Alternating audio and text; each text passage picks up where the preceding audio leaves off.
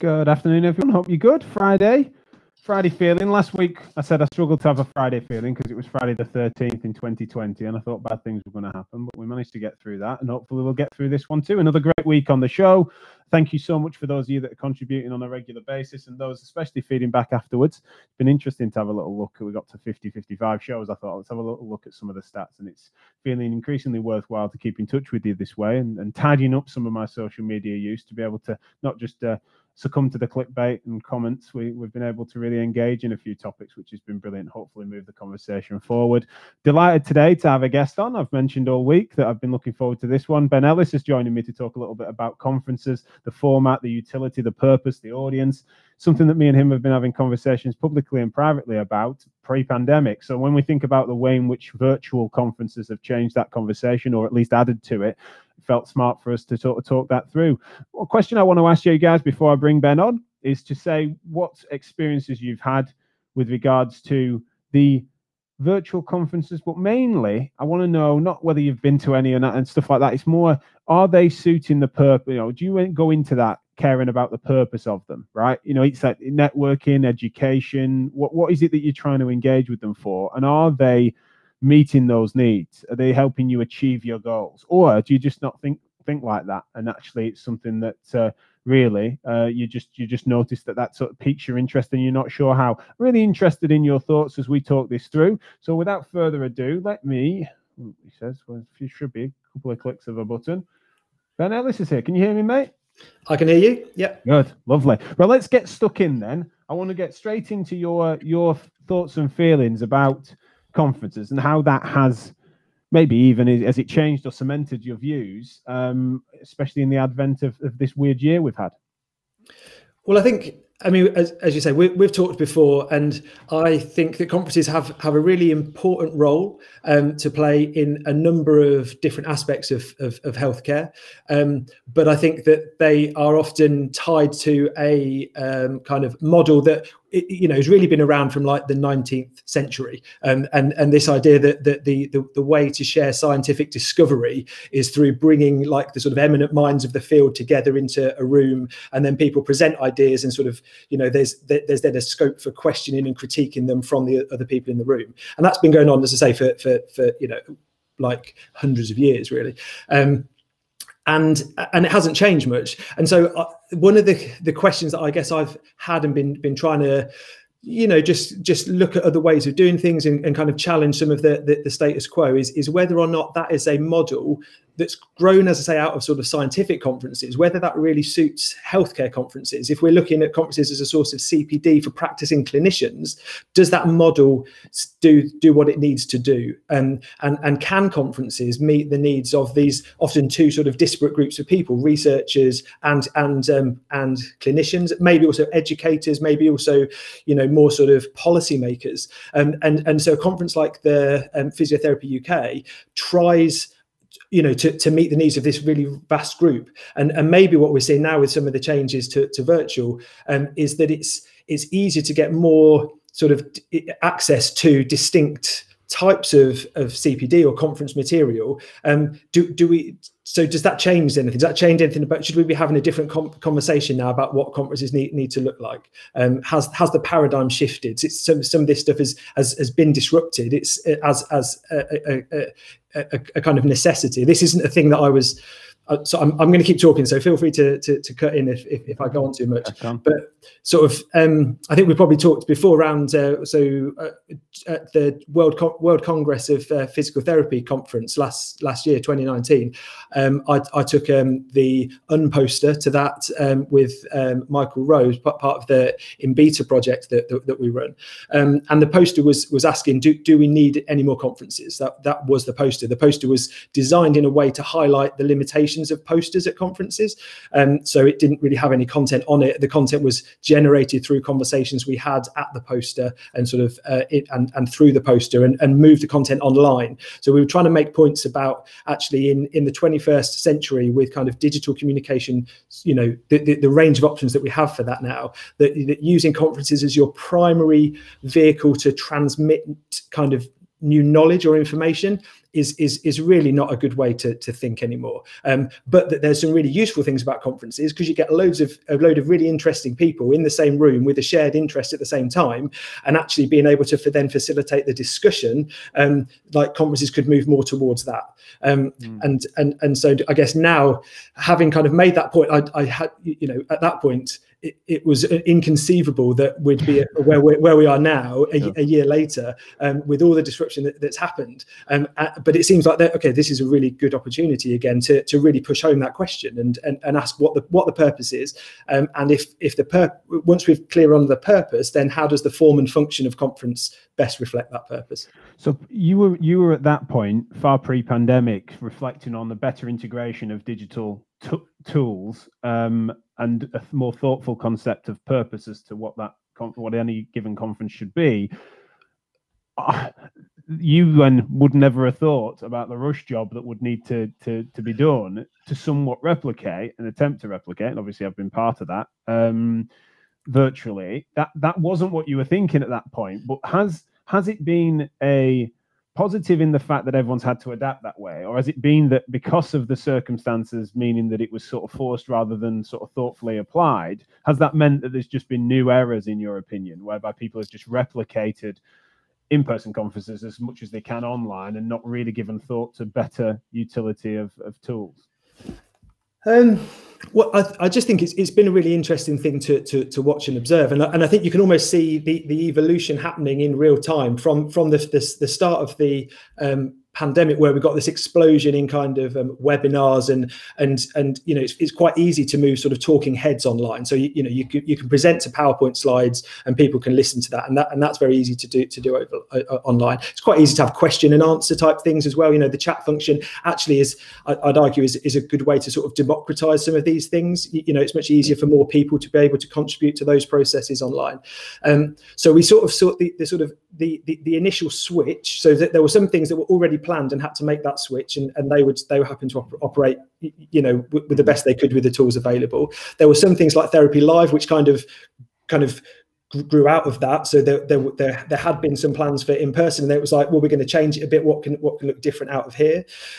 We obviously for our unconference for In Beta had planned a face-to-face unconference, and then had to think, well, how do we do an unconference online? And that, for those of you who might not be aware of what an unconference is, it's about, again, this sort of idea of sort of subverting and changing the hierarchy of the conference, so it's much more participant led rather than the content decided by a committee that then sort of sets out the program for people to attend. And then we've kind of moved. So there was a load of people kind of going, well, we were going to do this, now we can't. What can we do instead? And so they already had a bit of a plan, and it was thinking, how can I make this plan work now in the online space? Quite rightly. And I'd even include things like Physio UK in that, although the time lag was a bit bigger from the start of the pandemic. There was a plan. The conference format already pre-existed, and so it was about then finding the platform that allows you to do that. And I think then what is also going to be interesting to see is from this point on. So as we get into next year, I mean, do people just move back to face-to-face when they can anyway? Right. But do we start to see stuff growing out of this that now is saying, well, actually, like, we've seen the strengths and the limitations of the digital, you know, what a digital conference might look like, and we start to innovate a little bit and change up, rather than just doing this replication, just getting the platform looking and feeling as much like the face-to-face conference as it can do. Is that the best use of, again, the sort of online, or should we be taking taking some bits that used to always happen face-to-face and shifting those online and leaving others face-to-face, and just trying to split things out a little bit more, is, I think, what's going to be interesting to see. Yeah, that integration of the two and trying to work out what the best features of each is going to be a really fascinating next take, because replication has been necessity, but has it been, have things been optimized? And we can definitely talk about some of our opinions in that direction, but also where where is it very much an obvious compromise that needs to not be then doubled down on as a new normal just for the sake of it, you know, when we are getting back to peacetime. For those that are tuning in live, I've said before, when guests are on, you're always quieter. But the question we want to ask you and we want to get you involved in is whether or not you give any thoughts, a sense of purpose as to when you're engaging with online content or conferences, whether it be networking, for education, for, you know, just it happening to be where there's someone that you want to hear speaking. Does that matter? And if it does, then let us know whether you think it does. I said on Monday's show, I was reflecting on the fact that this Physio UK that they'd done in a virtual sort of Sims-like environment where you basically had an avatar and stuff that you drove around a virtual conference space, and was very much as much they could do a like for like, really, in a way of what they'd planned, was something that I observed with interest for various different reasons, including the fact that we'd looked at Verbila software for Therapy Live and opted against it, in part because we wanted to do a very education-rich show, including by recording content to decrease the educational waste that we were concerned about when people don't actually record and film these things and capture those moments in time, as well as trying to do it on a scale that was unheard of and couldn't be done in person. So that's one of the reasons we opted against it. But then to observe what they'd done at Physio UK, they, as close as they could, replicated their style of conference through that software, and it really did work for that. You really could have private chats and go into private rooms and sit around on a bench, and I imagine, although not a researcher, not an academic, not an educationalist, and only a bit of one hand in policy, it wasn't for me as a clinician, and therefore it's something that, in my opinion, that's how I see Physio UK conferences. And so with that said, I think it was a good replication. Now, I'm not then smuggling in the argument that that's what it should be for.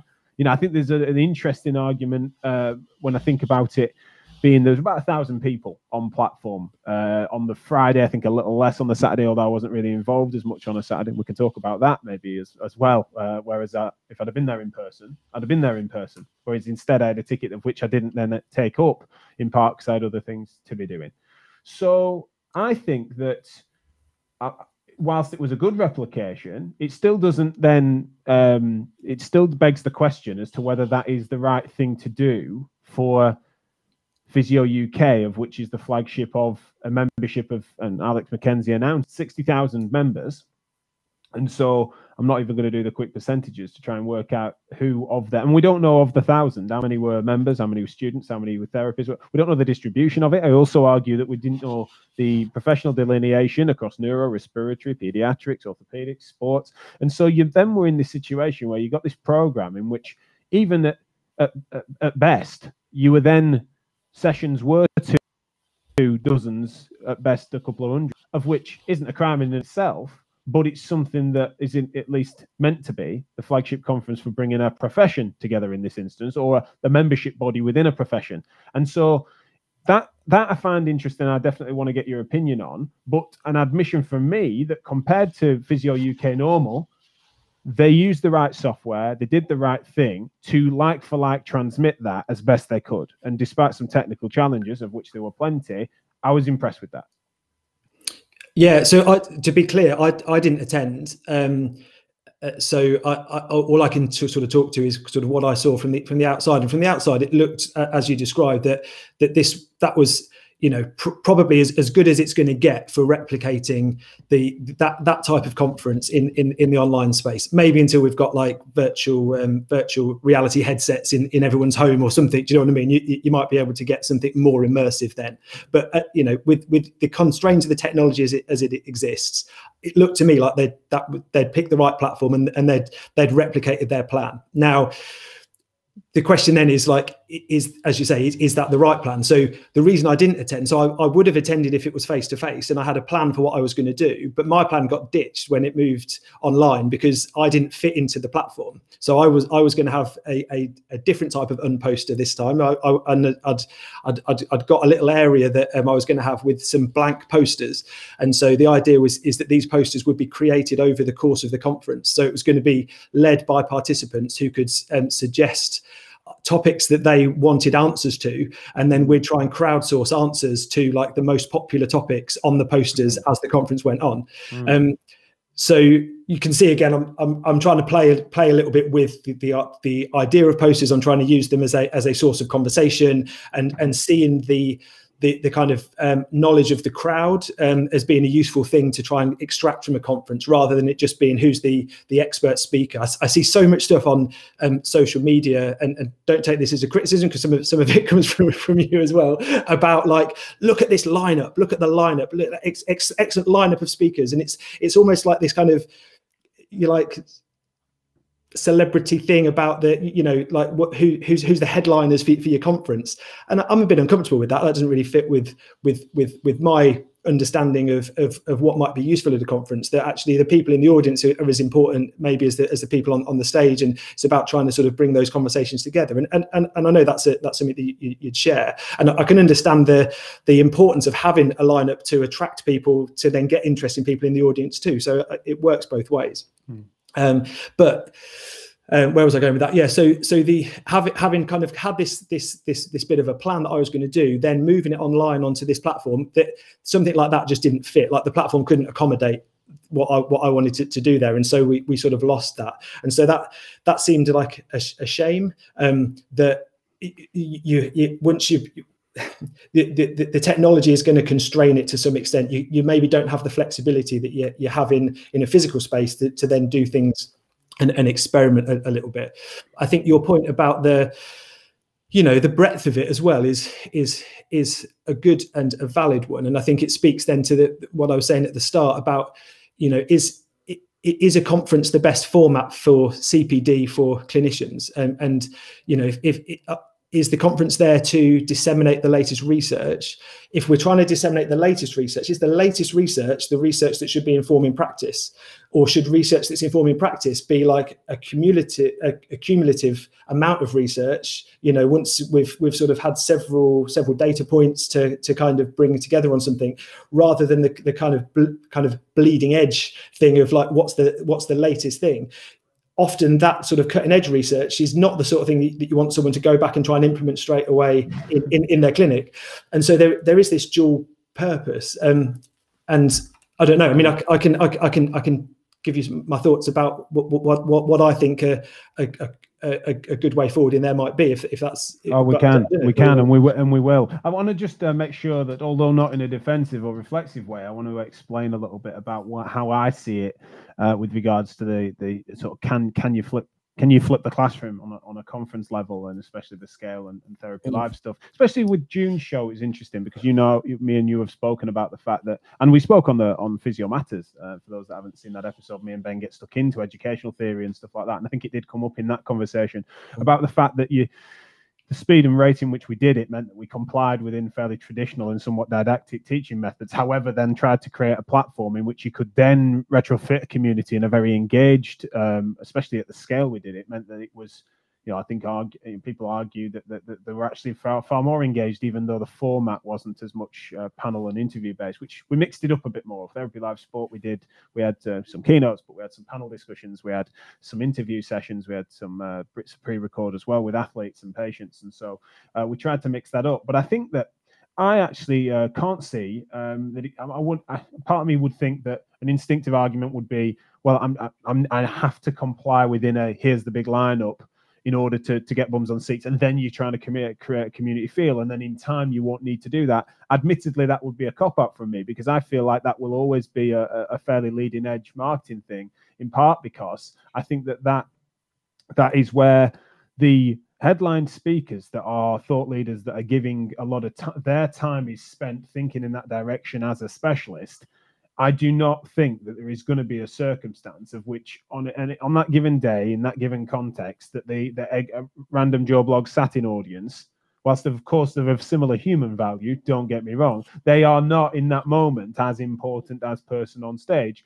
And therefore, it's well worth showcasing that talent, in part because we need to make sure that there is a justified, not celebrity gurus, but there is a justified reward for people specializing in that space, especially those that are volunteering their time to then share that knowledge. If we disincentivize that, we don't want it to be gurus and celebrities, I agree, and there's a way in which that gets carried away. But if we don't at least have an appropriate naming rights for them to then step up to, as well as be rewarded for the plaudits that come with that. I worry that we would then end up not having the expertise that then people are going to lean into, but also then share. So that's how I sort of see it, and it does map onto some of the ways in which I do see the world. Is we've got to sometimes use some of these things that can be pathological and we can get carried away, but we also, if we move too far away from them, I think we do lose something as well. Sure, and you know, I mean, I totally acknowledge sort of trying to market, I guess, the kind of unconference things that we've run within Beta. Like that's a really hard sell to say to people, come to this, give up 2 days of your time, particularly if it was going to be face to face, come to a different country, you know, sort accommodation, sort whatever. I can't tell you what we're going to discuss. I don't have an agenda. I've got a blank bit of paper at the minute, and we're going to set an agenda on the morning of day one, and from there, like, hopefully it will be interesting, because, you know, we hope that you're interested and that you're going to come with some interesting thoughts like that. The kind of level of faith you need for that is much higher, and in some ways actually doing that online makes life easier, because as you kind of alluded to before, you don't need, the commitment is not quite so high online. It's quite easy to go, this is rubbish, I'm just going to leave and go and do something else. You know, you've not traveled all the way somewhere. Now that has downsides, because it means that the buy-in is not as high, and particularly if I'm advocating for more sort of active learning approaches and things that require the participants in the audience to give more of themselves into it, then they need to have committed some time, you know, for that to be worthwhile. It doesn't lend itself to multitasking and it being in your phone, and I see that. I want to just check though. Do you know the kind of irony of the fact that your success, especially as it will grow, and I anticipate it will grow, will be based on the individuals probably more so than a traditional format? So one of the ways in which you're going to be able to move people to different countries may be that, yes, okay, there's not a roster or an agenda, but some people I'd like to be in that room with is actually going to be the only draw, at least within a typical and traditional model. Yes, you've got speakers naming lights, but you've also got the topic. So even if they don't recognize the name, the topic might draw. Whereas with yours, I would say that not through it as a fault, but it will end up in time being the people. And if it'd be almost near impossible to market if you weren't actually to recognize who is going to be there. I don't know if I'd agree with that, because like, there's not any way for other participants to know who is going to be present. I guess they kind of know that I'm going to be there, well, they know that there's the sense of community who are the frequent engagers within the Beta project. Sure. They, you know, it's sort of that who were there last time. Sort of what I'm meaning is that I think that you'd struggle further to get people in a room if you said, not only will you not know because we can't tell you, but actually, somehow we've done a random sampling exercise of physiotherapists in the world, and it just so happens that 50 of them are going to be in this room. People will be like, I don't fancy that lottery. That's kind of what I'm getting at, is that the self-selection bias that will occur is part of its draw. And I don't think it's a criticism, by the way. I'm just meaning that it's these phenomena are just to be human, isn't it? It's not necessarily an inherent bias we need to correct for. I completely take what you're saying, and it, you know, what you end up with is it works on a small scale, and it's niche, and you know, I couldn't even begin to think about how you'd scale that to 60, you know, to 20,000, whatever the Therapy Live numbers were in there. You know, like we're talking about different things.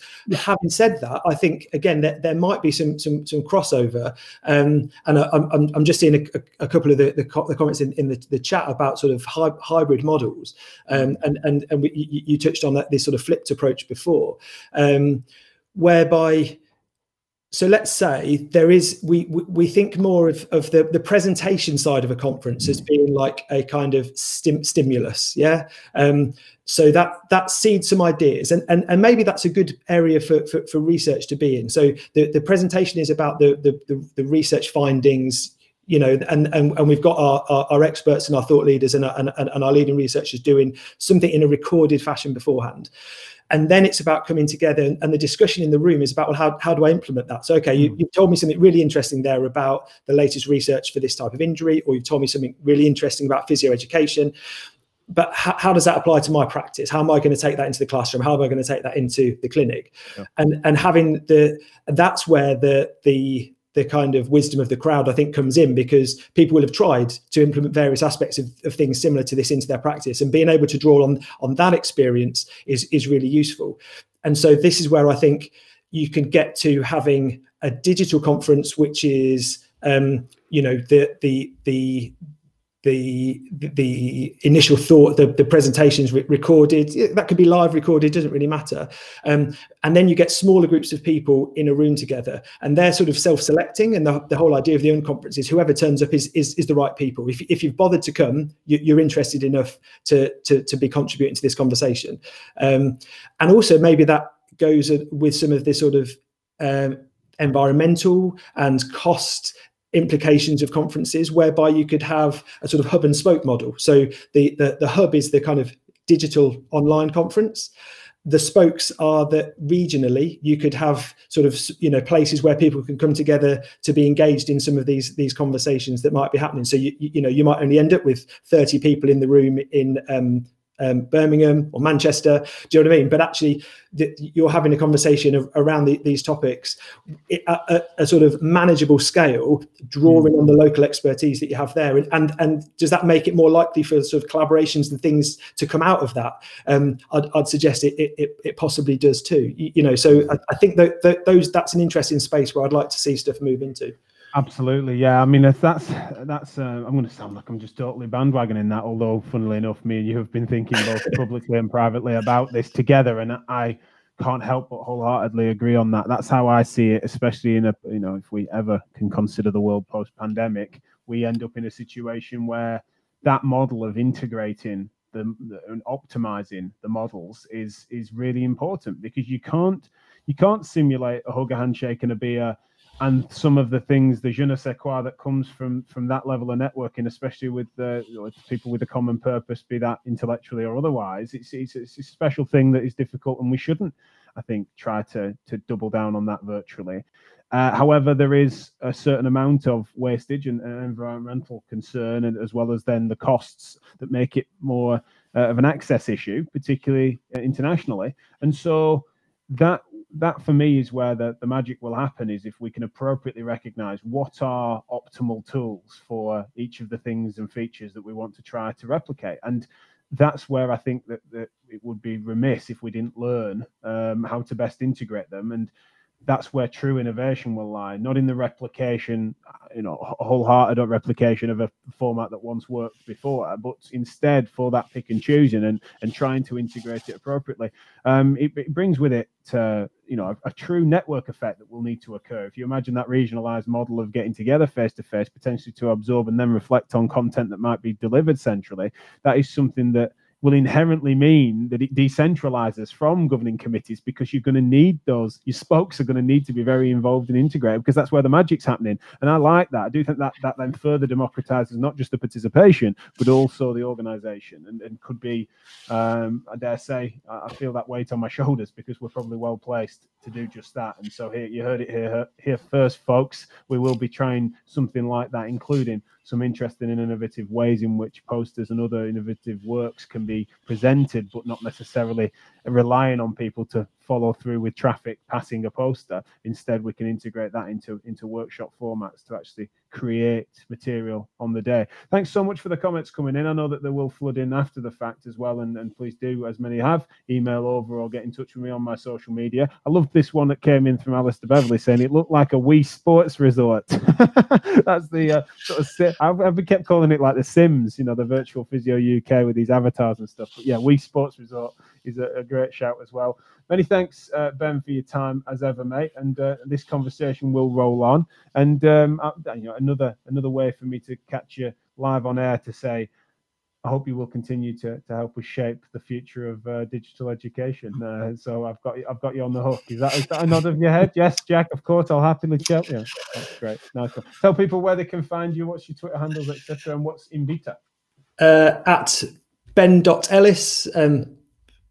as in DOT Ellis on Twitter. And yeah, Inbeta is a community of physio educators who do things like try and run conferences and very occasionally podcast, but probably should do it more often. Have some that still need editing to go out. But you can head to inbeta.uwc.ac.za. Incredibly catchy URL, isn't it? I think we better post that one. It's a good one. Yeah, the text. We should put that in text. I've just remembered. We probably could have started this conversation in third gear if you've ever published the podcast you did with me and Steve Tolan talking about this very thing about 2 years ago. So you're a bugger for that. Talking of educational wastage, you're guilty as charged on that, mate. But you do a lot of otherwise good work.